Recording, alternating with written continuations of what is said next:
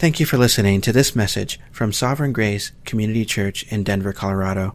We pray that you are encouraged and edified by it. You can find more information about Sovereign Grace Community Church by visiting our website at www.sgccdenver.org. If you would like to make a donation to our small ministry, you can do so using the donate button on our website or on the SGCC Denver sermon audio page. Again, thanks for listening, and may grace and peace be multiplied to you in the knowledge of God our Father and of Jesus our Lord. Well, pray with me, if you will.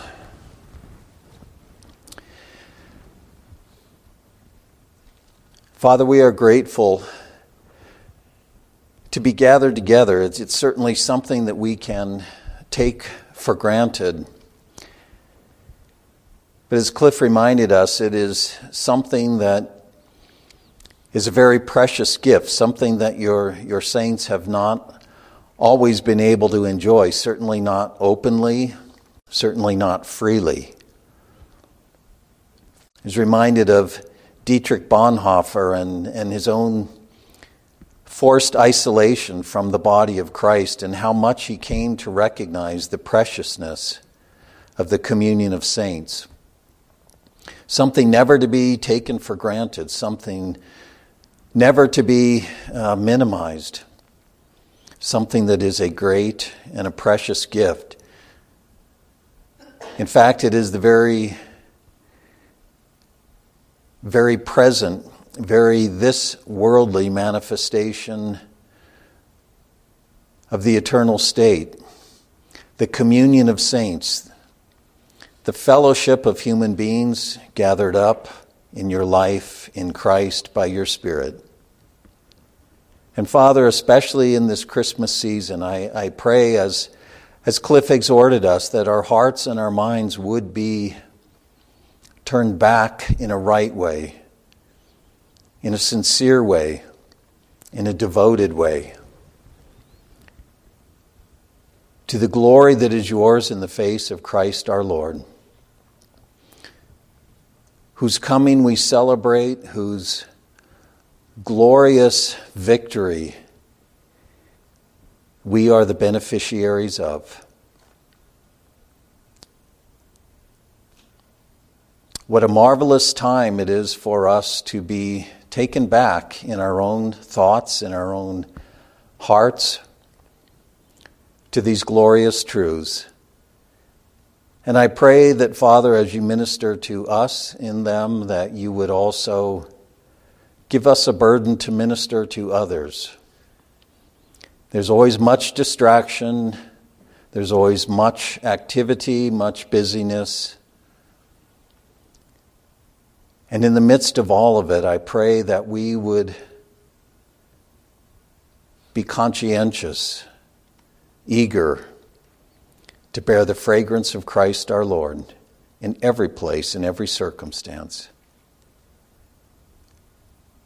Lead out our hearts, lead out our minds in this time as we continue our worship. Father, I pray that you would communicate to each one, even to my own heart and mind, the glories that are yours in Jesus our Lord. It's in his name that we pray. Amen.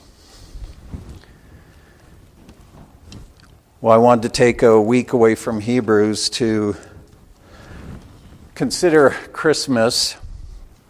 And I do this every year, and there's always a lot of ways we can go, a lot of different possibilities. And I didn't know what Cliff was going to do, what he was going to read, or how he was going to exhort us. But it fits very well with where I wanted to go today. And one thing that struck me is this idea of keeping our hearts and our minds in the right place as we come to Christmas time. I think that for me, one of the two-sidedness of Christmas is again just the fact, it reminds me every year of how easily we can find ourselves carried away by notions and ideas that really are away from the reality of what we have in Christ, the reality of what has come in Him. Christmas is an emotional time. It's a time filled with lots of sensations, sights, sounds, activities. And because it's a cultural thing and not just a spiritual thing, it's something that very naturally creates all sorts of images, impressions. It evokes a lot of emotions in us. And it's not that any of that is necessarily bad, but I think we don't often stop and think about perhaps how the emotions, how the impressions, the sensibilities that we have about Christmas may actually be very much removed from the reality of what it is that we're actually celebrating. And when we come even to, as I thought about this week, like I said, it's something that kind of strikes me every year at this time. I don't know if bittersweet is the way to put it, but there is kind of a sense of both the glory of what we really focus on at Christmas time, but how easily we get off track. Even in our spiritual devotion, even in our spiritual contemplations. Because again, Christmas is very much a part of our culture. It's a part of the world's culture. It's a kind of global phenomenon. And everybody has his own sense at Christmas time. And, what is it about? And what we remember things from our childhood. We remember things from, a special Christmas vacation or whatever it happens to be, a special time, a special gift, whatever it may happen to be, a special Christmas program that we watched every year. But as we deal even with the spiritual side of Christmas, and this is kind of where my mind went this week thinking about this, we obviously focus in on this idea of the birth of Christ. And that has its own impressions, its own imagery, its own emotions that, again, may or may not connect us with really the significance of that. And to really view the glory of that event in a right sort of way. I've titled this, and actually Luke chapter 2 is what I wanted to draw from, a very familiar story, and maybe in that way it's a good story because it's one that we're all familiar with. Even if we've ever seen the Charlie Brown Christmas special, we're all familiar with Luke chapter 2. But I think Luke is getting at something more profound than what we tend to discern just in the words themselves, in the way the story unfolds. So I've titled this Unveiling the Glory of Christmas, and kind of where my mind has gone in this is to begin to sort out the inglorious glory of Christmas. The inglorious glory of Christmas. Again, because Christmas has a spiritual dimension to it, certainly for Christians, and I think for the culture, although it's kind of, we're getting farther and farther from that. But there are all kinds of images and ideas, and again, centered in the birth of Christ is where we tend to derive those images. And my mind this week went back to, the nativity scenes that you can buy in the store, and a lot of them are kind of cheesy, and they tend to kind of highlight these ideas of the baby Jesus, innocence and harmlessness, and this child that came into the world, and a kind of whimsical sentimentality associated with that.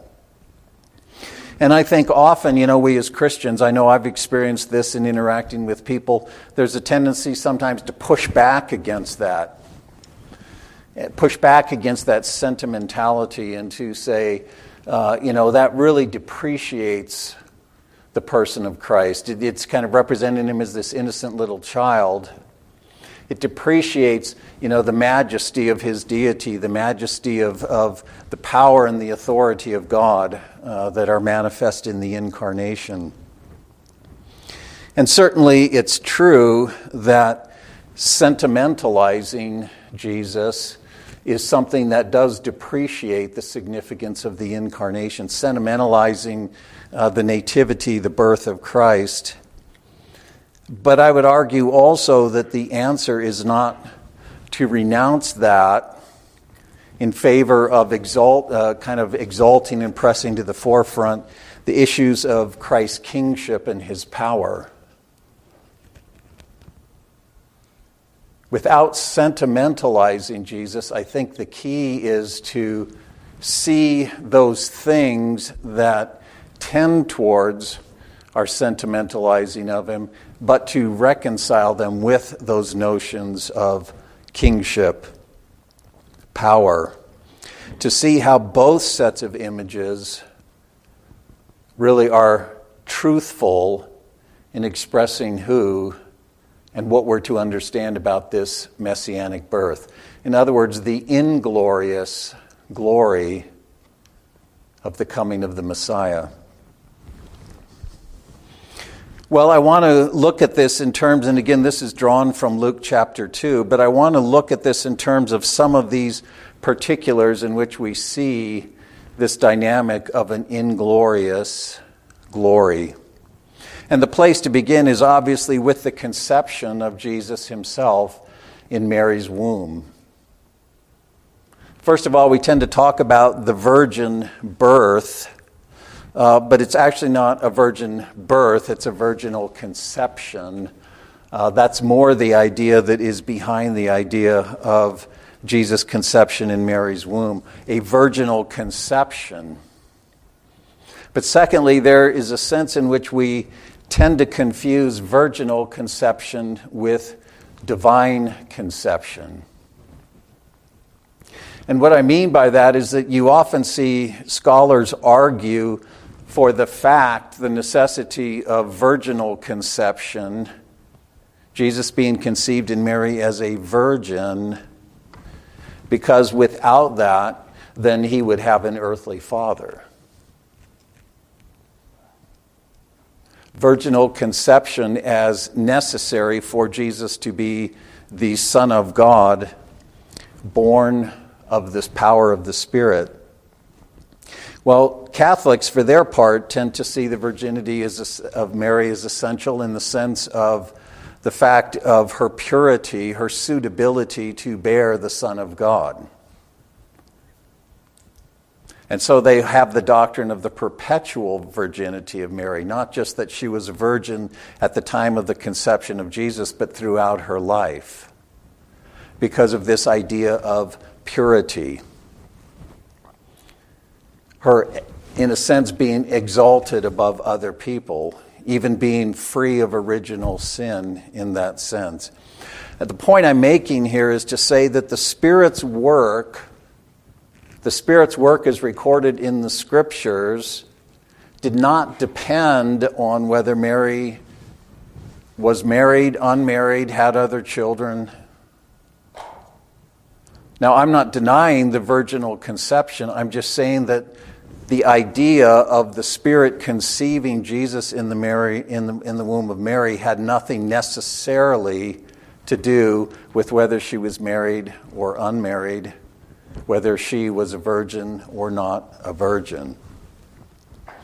While some have argued the reason for her virginity is it was in order to demonstrate, in fact, that Jesus didn't have an earthly father.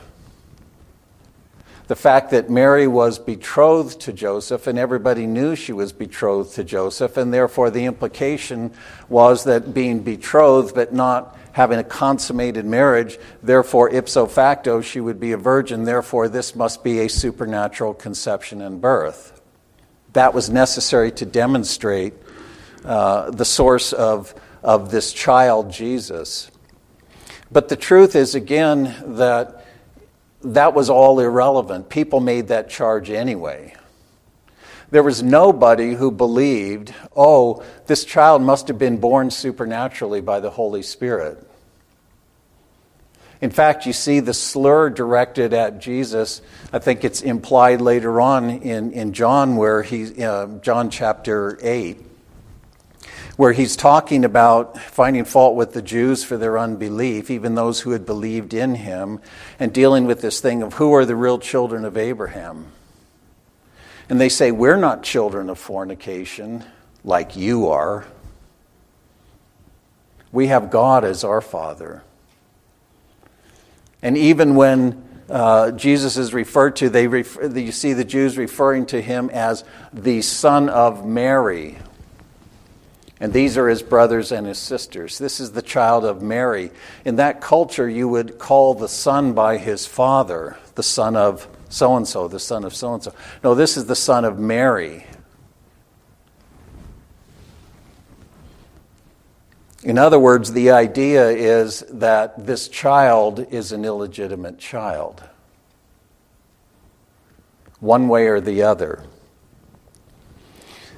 So if we argue that Mary's virginity was, if not essential, in other words, the Spirit could do his work regardless of her past birthing experiences, but if we argue that Mary's virginity was important in terms of providing evidence of the work of the Spirit, and even cultivating that perception of it being the work of the Spirit, it actually had the opposite effect. The way in which Jesus was conceived, or let me put it this way, the virginity of Mary convinced no one that Jesus was conceived by the Spirit. And in fact, it created a negative impression. Yes, if she would have been married, if she would have had other children, or even just if she was married to Joseph, people would have assumed Joseph was the father, which would have been incorrect, but it wouldn't have put her in a negative light. They would have simply viewed Jesus as another child of Joseph and Mary, just like any other children they would have.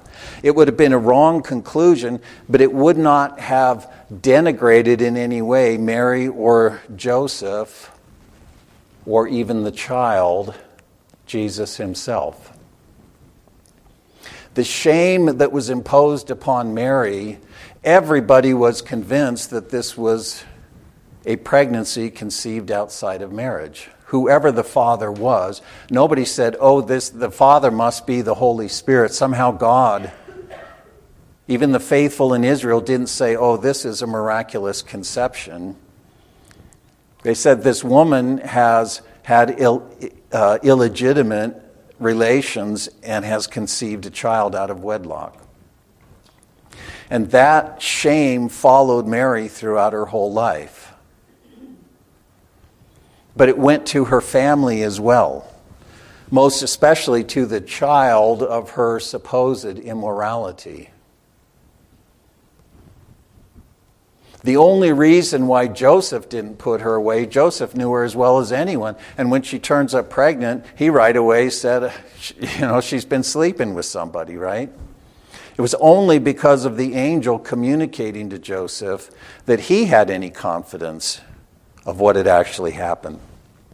So here's my point in this first issue of Inglorious Glory.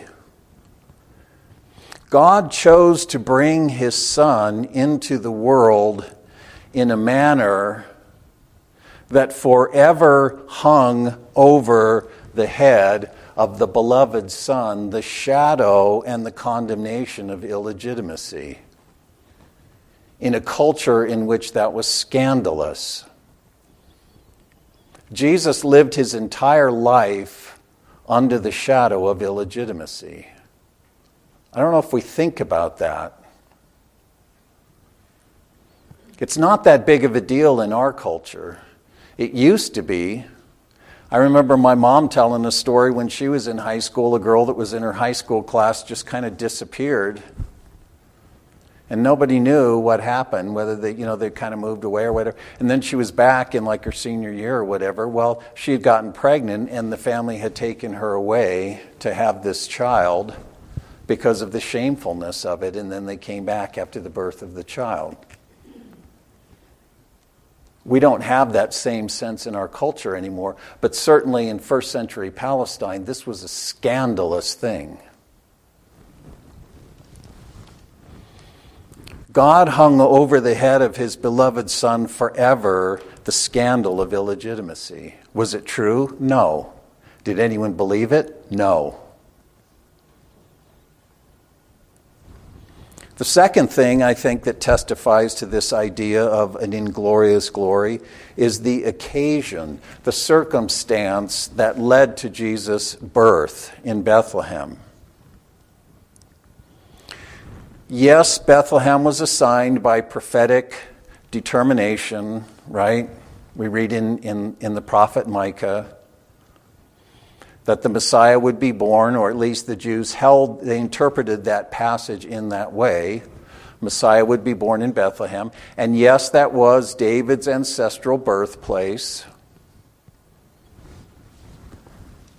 But though it was assigned prophetically and it was appropriate because of Jesus being of the house of David, his birth in Bethlehem was not volitional, it was enforced. The reason Jesus was born in Bethlehem was because of Roman domination, oppression, extortion, right? Why were they there? Because Rome said, we're going to take a census to extract taxes from you. Therefore, everyone in Judea and Galilee has to go to their ancestral city to be counted. Mary is at the point of giving birth. And to travel from Nazareth down to Bethlehem is a long trip on a donkey, harsh conditions. They didn't just find themselves there in some kind of happy sort of way. It was Roman authority and domination and oppression that found them in that place where Jesus was born. And so the birth of Jesus in Bethlehem, in the circumstance of it, didn't testify to his royal status as one of David's descendants. What it testified to is the indomitable power of imperial Rome. A power that Mary and Joseph and even Jesus himself was subject to. Well, wait a minute. I thought the Messiah was coming to conquer and overthrow the subjugating power. Certainly the theology of Israel at that time was that when Messiah comes, he's going to overthrow Rome. Jesus was born at the time that the Zealot movement was just beginning to take off. As I've said before, Judas the Galilean was kind of a founding part of that movement. And he led this rebellion against Rome, and it was a bloodbath. Rome crushed them. And that's why later the religious leaders in Israel are saying, the high priest, John 11, if we let this go on, the Romans are going to come. And they're going to destroy the city and the sanctuary. They're going to take our place from us. We've seen it happen before. That was around 6 AD. This all came about because of Rome's power, an oppressive, exploitative, extortionary power. Well, the next thing then is the circumstance of Jesus' birth. Again, first of all, his birthplace. He was born in Bethlehem. Even the prophets said, "You, Bethlehem Ephrathah, too insignificant to be among the chiefs of Judah." Bethlehem was a tiny, unwalled village just south of Jerusalem. What we would call a hole in the wall. It was an unwalled village. There was nothing to protect. There was nothing significant there. You say, okay, well, but it was David's ancestral city. It doesn't matter. Every expectation was that Messiah would be born. He would be associated with Jerusalem. Jerusalem was the place where Yahweh had his throne. Jerusalem was the city of the great God. Jerusalem was where the kings of Judah, the Davidic line, had their throne. From the time that David conquered Jerusalem and established his throne there, that was the city of David. That was the place of regal power and authority and rule in Israel. Even when Israel was reduced down to just the two tribes of Judah and Benjamin, the house of David was reduced to those two tribes. Still, the throne was in Jerusalem. That was the place where the temple was. That was the place where Yahweh was enthroned. Jerusalem is where the Messiah would have his regal place.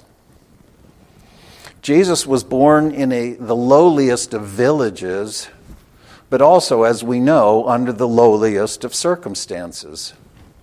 Circumstances that attested and spoke of this idea of powerlessness, destitution, humiliation.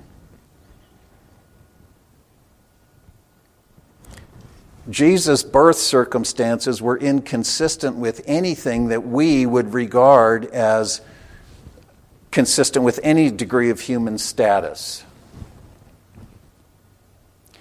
Yes, it was the ancient world. Yes, they didn't even come close to have it in the standard of living that we do. Solomon in all his glory lived far worse than the poorest person in our country, other than maybe somebody in the street. It was a whole different world then, but even then in that culture, the birth circumstances of Jesus were as low as you could go. Nothing that would communicate royal status with regard to a human being, even less anything that would testify of his divine status as incarnate Son. This idea of a manger, we often think of, some kind of a nice little wooden cradle or something like that, or even just, what we think of as a feeding trough. But in that world, those kinds of things weren't very common. You had animal stalls that would tend to have some sort of a shelf or a structure that was built that they would throw the hay or the food on, and that was the feeding point for the animals, and that was the place where Jesus was laid. The term manger really kind of more largely refers to just an animal stall. And yes, providentially, there was no place in any inn. They had traveled to another city, but Bethlehem was a tiny little village. There was no place for them to stay. But nonetheless, the birth circumstance was as humbling as could possibly be imagined. The sovereign, all-glorious God of the universe chose to enter the world and manifest himself as the lowliest of men in the lowliest of circumstance. And yet, again, not arbitrarily or capriciously, that manner of self-revelation on God's part was not capricious or arbitrary, it was very intentional. In coming into the world in that way, God was revealing important truth about himself. God is truth. He is what he does what he is. Nothing is arbitrary with him. Nothing is just, that's just the way it worked out. There's an intentionality in that. God acts in truth because he is truth. Every situation, every circumstance, every word, every deed is ordered by him to testify truthfully to who he is. So all the things that we've discussed are ordered by God as truthful testimony to who he is in glorious glory. The same is true, I think, a couple more things of circumstances, and then I'll kind of bring this together. But it's also significant, I think, the time of Jesus' birth, the fact that he's born at night. Well, it just happens, you got some hours of darkness, some hours of daylight. Chances are baby's going to come at night, maybe during the day. As I said, everything with God is intentional. And I think there are at least three significances to Jesus' entrance into the world at night. He was first of all born into the darkness in the sense of from the very outset, there is this presence in confrontation of he meets the darkness as it represents this dark world. And that very much suits with the prophets, right? The way the prophets spoke. She who dwelt in darkness has seen a great light. Galilee of the Gentiles by the sea, right? The people who dwelt in darkness have seen a great light. We saw that in John. Jesus is the light of the world. But the second thing is that the darkness also veiled his birth. There was a hiddenness to it. There was a hiddenness in the sense, again, in a marvelous sense, as I've thought about this, Yahweh, the great king. If you look at the prophets and how they talked about Yahweh's return, it's treated as the most magnificent, open, triumphal, glorious entrance. It's like the language of the procession of a king, a conquering, victorious king. Look through the prophets, and we've dealt with this even as we went through Zechariah and other things. But when Yahweh returns to Zion, there's a glory in it. The great king of all the earth is returning. He will be coming in, and all the world will see it, right? The zeal of the Lord of hosts will accomplish this. Yahweh's return. The one who had promised to come and return and restore all things made his entrance in complete obscurity. Not openly, not with great fanfare, not to the reception of throngs of human beings. The entrance of the great king was constructed in that sort of a way. Seems very different than what the prophets had said. The darkness veiled his birth, and then thirdly, the darkness enveloped Jesus in his birth. It enveloped him in the sense that God himself in the incarnate Son didn't just simply enter the darkness, he was saturated in it. Bearing in himself the darkness as a son of Adam. And then the last thing in terms of the circumstances is the persons to whom God chose to make known his great and glorious entrance. Remember, Israel's been waiting for 600 years for Yahweh to return to Zion. And the prophets painted this in such spectacular, glorious terms. And you have this birth of this baby in a stall in a nowhere town, in a nowhere circumstance, in the middle of the night. And the people who are made aware of it are shepherds, not rulers, not the priestly elite in Jerusalem, not the scribes, not the authorities, not the people of significance and power, shepherds. And as much as shepherds were powerless people, they were basically at the bottom of the social pecking order, they also, at the bottom of the pecking order, were largely despised. One man put it this way: in the first century, shepherds, and particularly hireling shepherds, which many of them were, this harkens us back to John 10, right? The hireling. Many of them were day laborers. They didn't have any money. They didn't own sheep. They were hired to watch and care for the sheep. In the first century, shepherds, particularly hireling shepherds, had a rather unsavory reputation. Rabbinic sources indicate that they tended to be dishonest and thieving.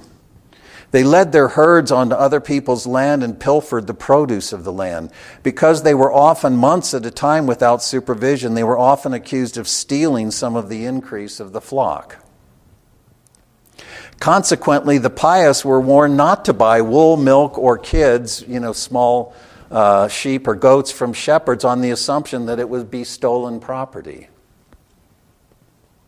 They were the lowlifes. Shepherds were not allowed to fulfill a judicial office. They couldn't be trusted. They were dishonest people. They were not allowed to fulfill a judicial office or be admitted in court as witnesses. A midrash on Psalm 23:2. Midrash it's like a Hebrew exegesis. It's an interpretive treatment of a passage in the Old Testament. A midrash on Psalm 23:2 reads, "There is no more disreputable occupation than that of a shepherd." Philo, a Hellenistic Jewish philosopher of Alexandria, and you're probably familiar with Philo, at least you've heard the name, but he was a contemporary of that time. He wrote about looking after sheep and goats. He said, "Such pursuits are held to be mean and inglorious." Not mean in the way that we use it, but lowly, irrelevant, insignificant, mean and inglorious. The lowlifes that were the most despised people in Palestinian Near Eastern culture at that time are the ones to whom Yahweh displayed his grand entrance into the world.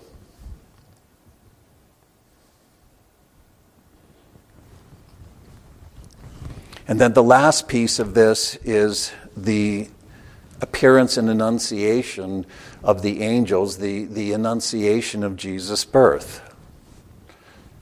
In the middle of this darkness, in the middle of this silence, all of a sudden you have the sky lit up and you have the proclamation.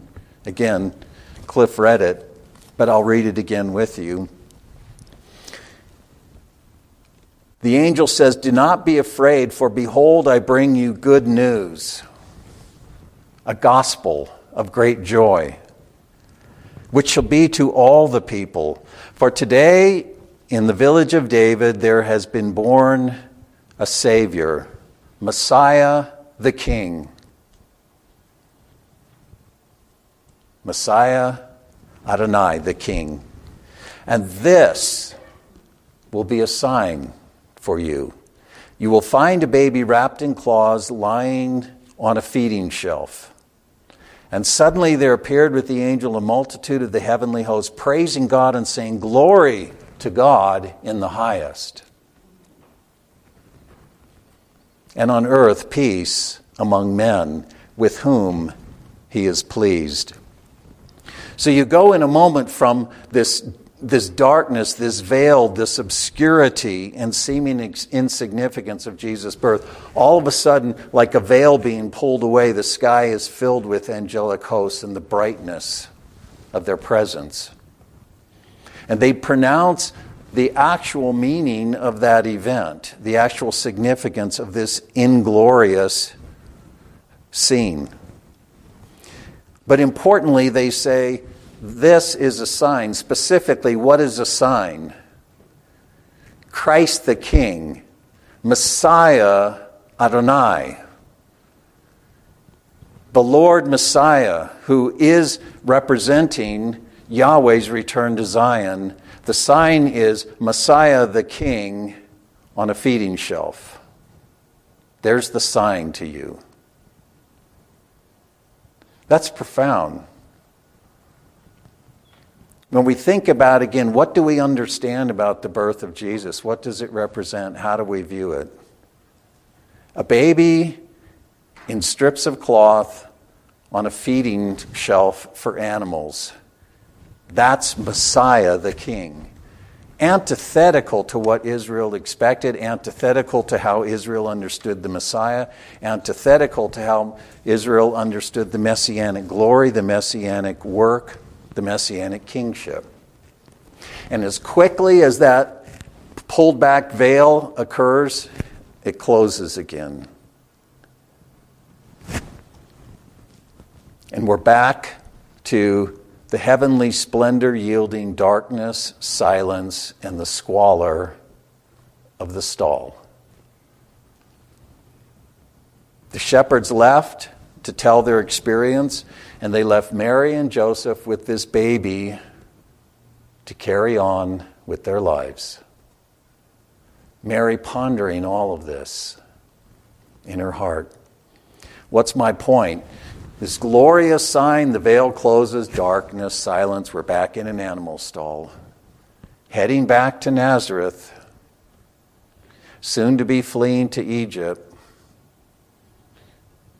Messiah the King, the good news of Messiah the King brings no transformation of their circumstance, no deliverance from difficulty, just the ordinary circumstances and the challenges of life. No best life now. So my point in all of this is I think Luke constructs this. Obviously, he's recounting what historically happened. But I think it's important for us to see this apparent irreconcilability between the circumstance and what it actually signified. The ingloriousness of all of this, and yet the glory that's hiding behind that. Well, first of all, I mean, we say, why did God do it this way? Well, I think the unremarkable nature of Jesus' birth, the inglorious quality of his birth, reflected the fact that he was a son of Adam as we are. An ordinary human birth under ordinary circumstances. He shares our broken humanness and all that comes with it. Inconvenience, trouble, distress, oppression, hardship. He came into the world in the way that ordinary human beings do, and certainly the way they did in that time and place. You weren't born in a hospital surrounded by a bunch of nurses in sterile clothing or whatever. And yet, here's the point, the ordinariness of that circumstance veiled the unique extraordinariness of it. What was absolutely ordinary and not even noteworthy at all, unremarkable, actually obscured or seemed to hide the extraordinariness of his birth. What was completely unremarkable was the most profound and sublime event in the history of the creation. Do you think about that? The most profound, most significant, most sublime event in history, in the history of God's creation. That birth was God bringing about his eternal intent for his creation. The mystery, the glory that angels long to look into. God's intent to eternally bind himself in everlasting perfect love and intimacy to his creation through his image-bearing creature, man. So the birth of Jesus was God's affirmation, God's faithfulness. Throughout all of history, throughout the Old Testament history, God has said, I will be faithful, I will be faithful, I will be faithful. I am a righteous God, I will keep my word. I will be faithful. And the birth of Jesus affirmed God's faithfulness to his purpose to be one with his creation, to reconcile all things to himself. But it also revealed the astonishing, unimaginable, even inconceivable way in which God was going to do that. He had said he was going to do that, but nobody had any way of even beginning to get their heads around how it was he would do that.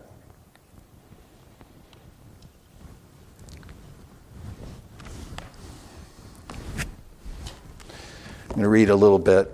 This is from, again, Torrance on the Incarnation. And I want you to listen to this and think about these things. And if you want to get this quote later or something where you can write it down, that's fine. But Listen to how he treats this again. The birth of Jesus, that to all appearances was a nothing event. And as I say, it was the most profound and sublime thing that ever happened in the history of God's creation. And even since then, even if we say, what about the resurrection? That was just the consummating of what God did in the incarnation. Torrance says, in himself, as God and man in union, Jesus is the actualization of the eternal purpose of God to give himself to humanity in pure love and grace. Here in Jesus the Messiah, divine election has moved into time, and here all through the life of Jesus there takes effect in actual history, time and space, God's election of man to be God's man. He comes to be God for man in order to remake man for God. God has eternally willed himself for fellowship with mankind and willed mankind for fellowship with himself. Jesus the Messiah is the reality of that will, for in him God turns towards men and women and wills to be one with them. And in him they are turned wholly towards God to be one with God.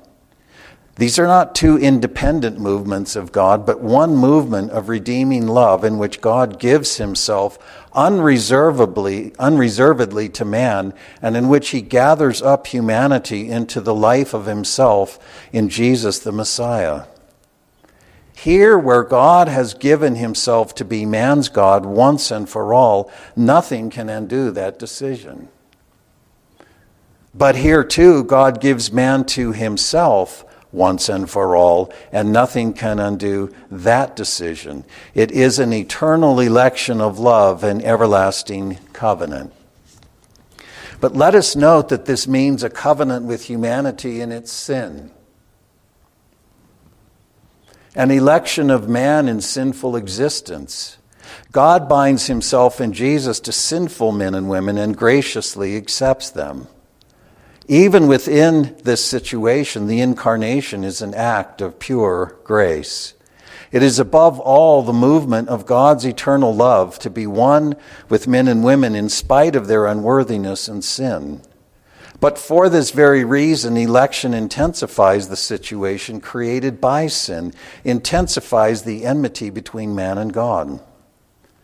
God gives himself to sinners, and sinners cannot escape that gracious decision, which has finally overtaken them and gathered them into covenant relation with God. They cannot overcome the will of God, the purpose of God. God's love wills that the sinner shall not escape, shall not elude the election of grace, and that means that the sinner who refuses this election of grace resists that grace and is resisted by it. In other words, the election which moves into history in Jesus the Messiah and creates union of man with God involves the meeting of God and man over human sin. The very will of God to give himself in love is the positive act here, but the situation of man's sin means that God's positive will of love calls mankind to account for their sin in eluding him and alienating themselves from him. It stands man face to face with the divine love which wills that mankind shall not isolate itself, shall not be without God by taking its own way. In other words, he won't leave the creation to itself. Because self-will is now the nature of man, the good news of Christmas becomes already the news of the contradiction of sinners in the passion of the Messiah. Behold, this child is set for the fall and rise of many in Israel, and for a sign that will be spoken against, that the thoughts out of many hearts may be revealed. Even as Simon added, turning to Mary, a sword will pierce through your own soul also. So this inglorious circumstance testified truthfully to God's glory. Why is that important? Well, because, and this is kind of where I began maybe not all that clearly. When we come to these ideas, and I think all Christians would say, yes, the glory of God is associated with the birth of Jesus, but we think of those concepts through the lens of how we understand glory, how we think these things work, what they look like. And so the fullness of God's glory in the birth of the Messiah, which there's nothing glorious about it, in fact, it seems to argue against the glory of God, confronts and indicts our natural expectations of what God's glory looks like and what it even means for us. How it should appear. What does it look like? What does it mean for us? We look for divine glory in transcendence, standing above, sitting on a throne, right? Being separate from, wholly other, transcendent, consistent with our notions of glory as human beings, our notions of power, our notions of authority. If we ascribe glory to a human being, we would never ascribe glory to a human circumstance like we see in the birth of Jesus. We would never call that glorious. And we impose our sense of what glory looks like on God's own disclosure of glory. John the Baptist struggled with this. He understood the Messiah as the glory of God, Yahweh coming into the world to put all things right. And he sees this ministration of Jesus inglorious, and he says, "Are you the one? Should we wait for another?" As Jesus is writhing and dying on the cross, it is the last expression of inglorious glory. Over his head is the Messiah, the King of the Jews. And the Jews are incensed at that. And they're mocking him, and they're saying, if you're really the Son of God, come down, then we'll believe. This isn't what glory looks like. This isn't what the God of Israel looks like. We don't associate glory with submission, self-humiliation, and self-giving. The point of that Torrance reading was to show the infinite, almost unimaginable self-giving of God in ways that we can't even imagine. And yet, the point is this: that is precisely the way in which God expresses the truth of his intrinsic effulgence of glory. God isn't pretending. He's not feigning something. He's not putting on a show. He's not trying to create an impression.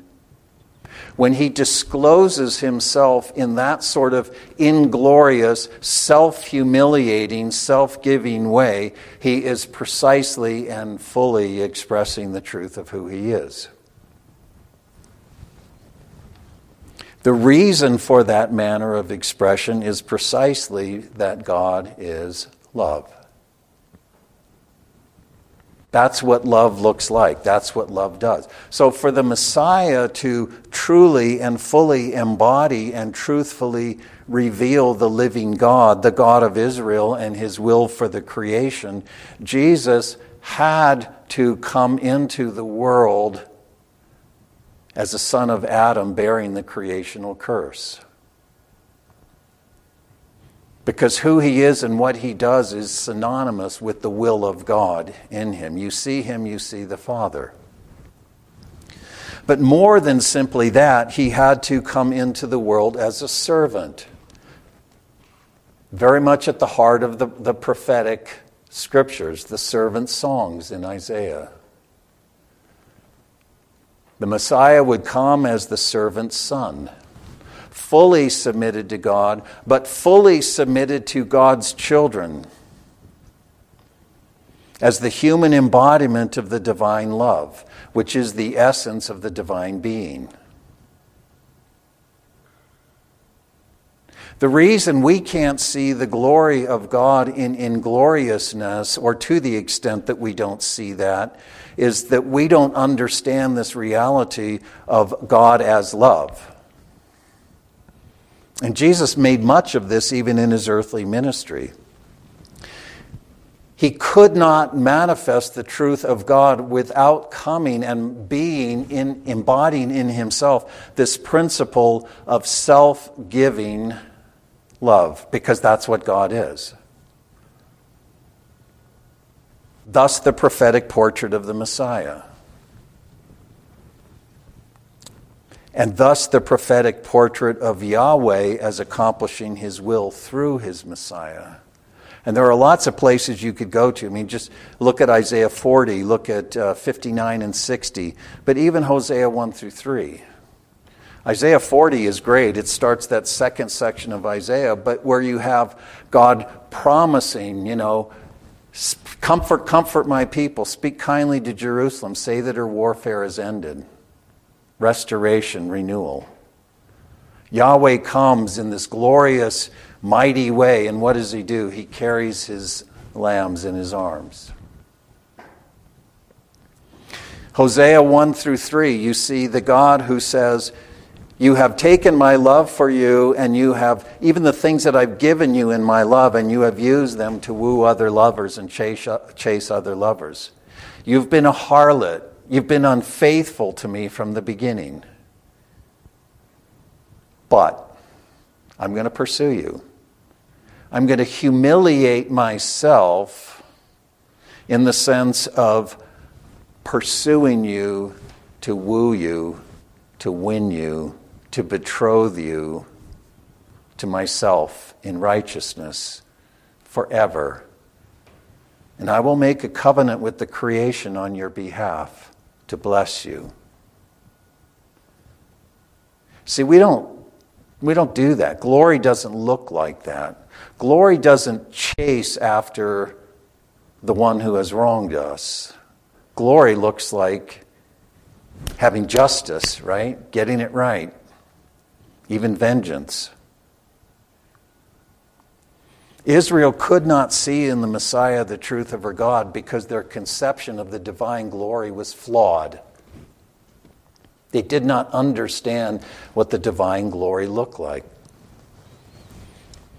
The ordinary circumstance, the unremarkable circumstance of Jesus' birth, and even the unremarkable circumstance of his life, culminating with the ignominious death of the cross, was the last thing that anybody saw as glorious.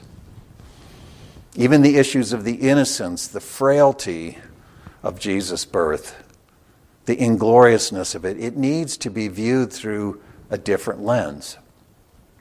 Not as actually inglorious, from our perspective inglorious, but as truly glorious.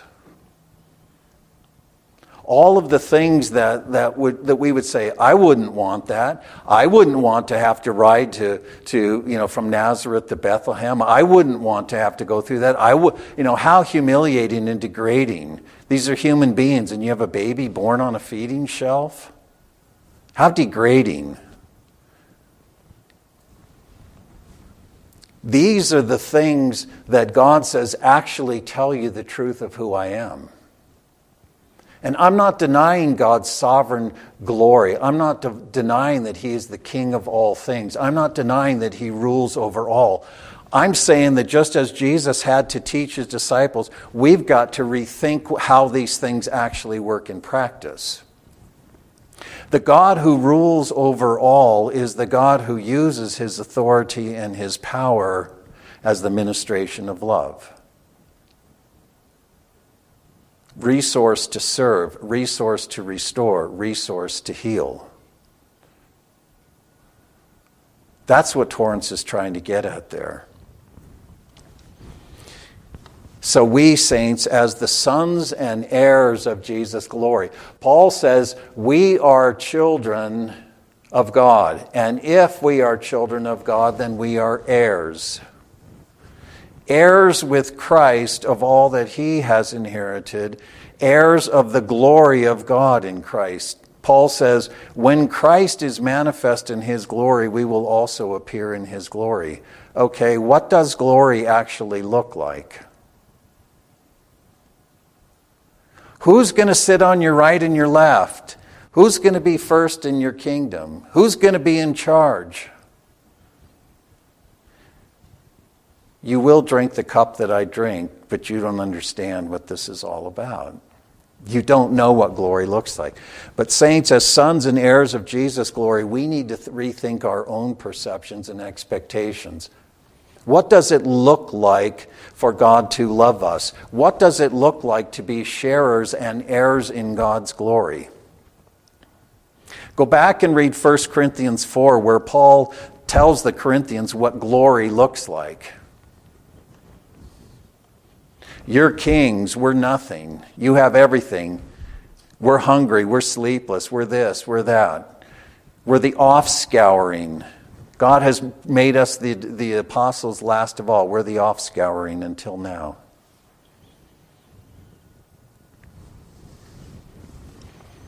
And look at Philippians chapter 3. I've said many times that is I think, the most focused presentation of Paul's view of the Christian life. And he says, all of these things that were my glory as an Israelite. First of all, an Israelite among the chosen people of Abraham. But beyond that, of the tribe of Benjamin, one of the faithful tribes with Judah in David's kingdom. And beyond that, a Pharisee of the most noble and devout sect. Zealous for Torah, zealous for God's truth, to the point of persecuting this false way, these followers of Jesus. And yet whatever was my credential, whatever was to my glory, I count as manure compared with the surpassing excellence of knowing Christ Jesus my Lord. I want to know him, not having a righteousness that is according to the way in which I have lived out in my glory, my credentialed glory, but the righteousness that is through the faithfulness of the Messiah and my share in him. I want to know him and the fellowship of his sufferings, being conformed to his death, and so ultimately to attain to the resurrection of the dead. I haven't attained all of this, but I press on to take hold of that for which Christ Jesus took hold of me. And he says, all who are complete, all who are mature, should take this view of things. What is the glory appointed for us? Sharing in the Messiah, in glorious glory. The one who from the point of his birth was dogged by the charge of illegitimacy, demon possession, insanity. Are we willing to be fools for Christ? Are we willing to be inglorious, that we would actually know the glory of God? Christmas time is a great time for us to rethink these things and to step back and say, what are my impressions? What are my perceptions? How do I understand this cute coming of the baby Jesus? Or the great glory of God in an angelic visitation? What does all this mean? What do we do with it? Father, it's always a good reminder for us to have to step back and rethink. It's so natural, it's so easy. We so readily take our notions, our human sensibilities, our sense of how things work, our sense of how things ought to be, our sense of what these terms and these concepts mean, and we impose them on you. And then we find ourselves discouraged, and we find ourselves unthankful, and we find ourselves wandering from you, because where is the glory? Where is the greatness? Where is the privilege and the exaltation of being sons of the kingdom.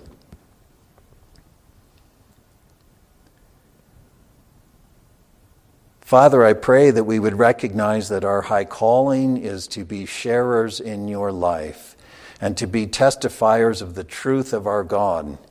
And when we consider the way in which you testified to the truth of yourself in the person of the Lord Jesus Christ, the human Messiah in whom is the fullness of the Godhead bodily, it really makes us step back and say, what does it really look like to be sharers in and to testify to the divine glory? Help us to consider these things. Father, help us to contemplate them.